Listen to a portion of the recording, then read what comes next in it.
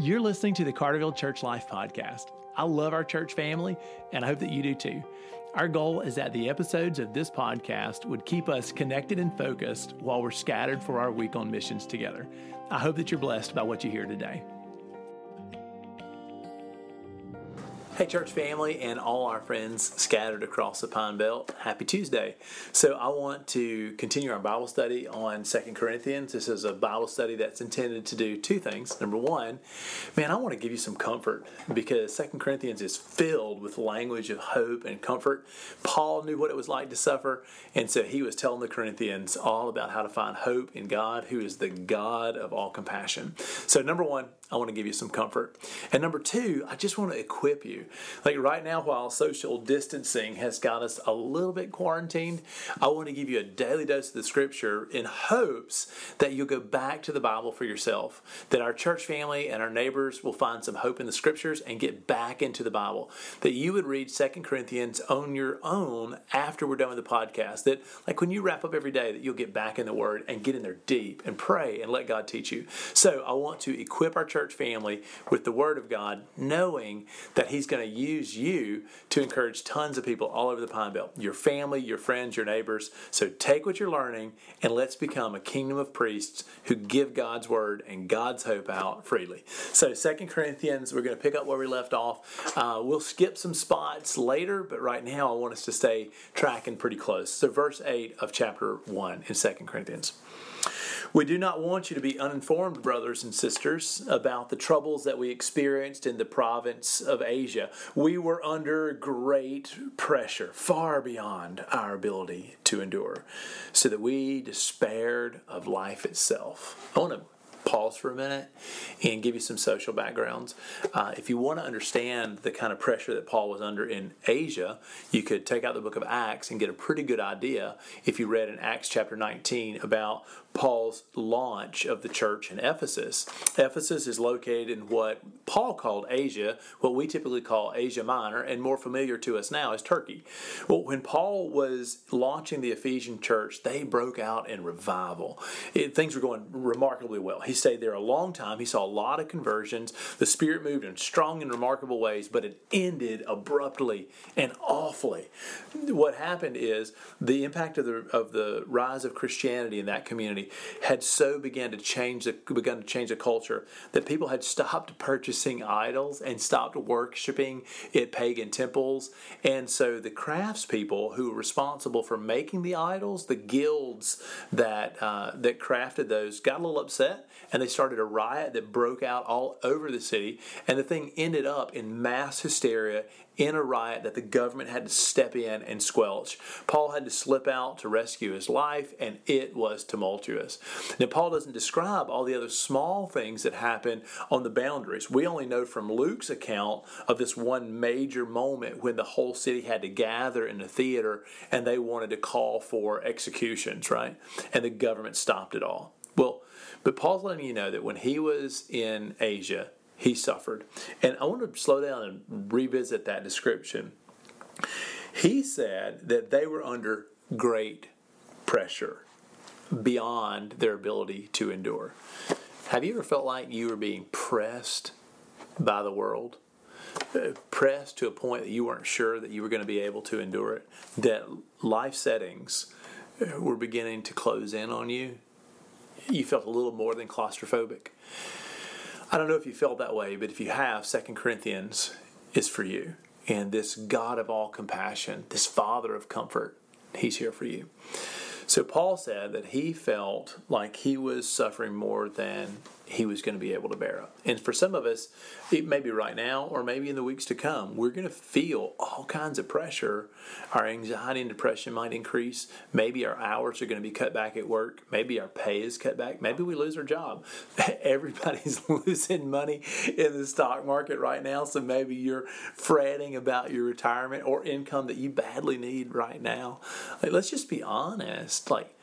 the crisis we're in this moment, I mean, it's significant.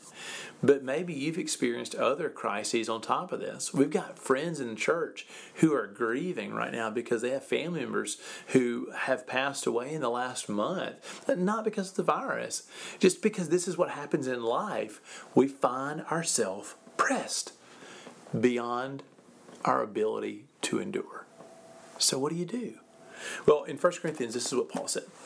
Indeed, we felt that we had received the sentence of death.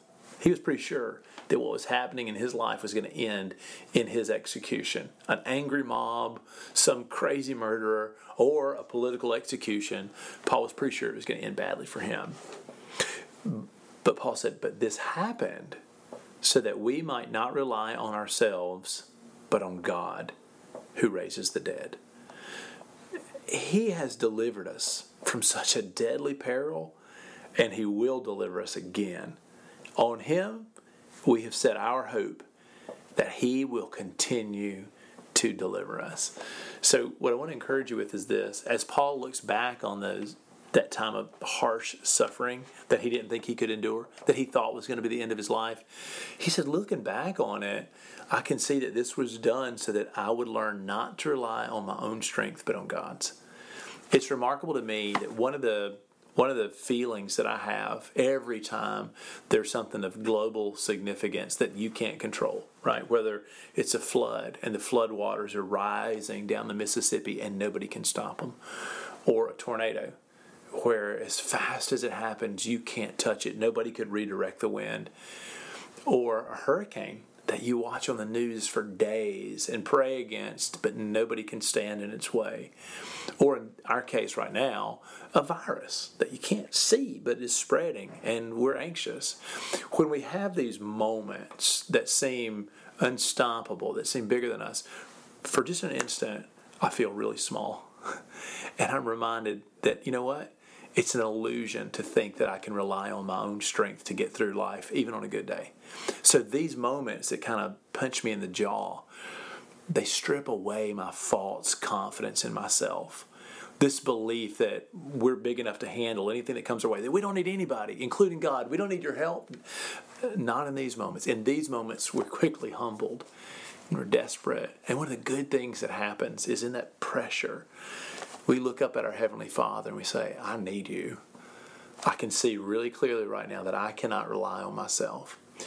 This teaching is a gift that Paul learned in Ephesus and in Asia.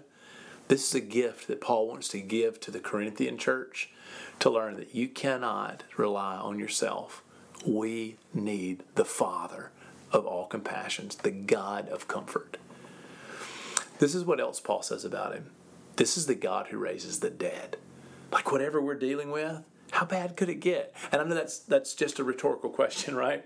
But stop, really, if you take things all the way to their logical end, how bad could this get? There's a day coming in my life, even if everything goes remarkably well for me, there's a day coming when my life will end. And how does it end? It ends in death. To live as Christ, to die as gain. That's Paul's teaching. Well, for me, when I pass away, and I hope that's years from now, but when I pass away, I follow the God who will deliver me from death because He'll bring me into eternal life. He's the God who raises the dead. He raised Christ, the first fruits, and all who follow Jesus will be raised in the resurrection. So no matter how bad anything on life can get, a hurricane, a tornado, an accident, I know that my life is secure in God because He is the God who raises the dead. So you talk about changing our perspective to see the bigger picture. We worship the God who can deliver us, the God who raises the dead.